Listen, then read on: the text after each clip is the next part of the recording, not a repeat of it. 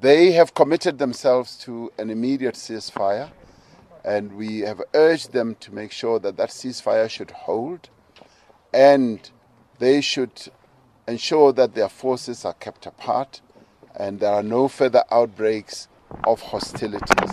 It is important for us as South Africa that the peace that was signed for a few months ago should be maintained, and we are prepared to continue supporting them. We're supporting them diplomatically.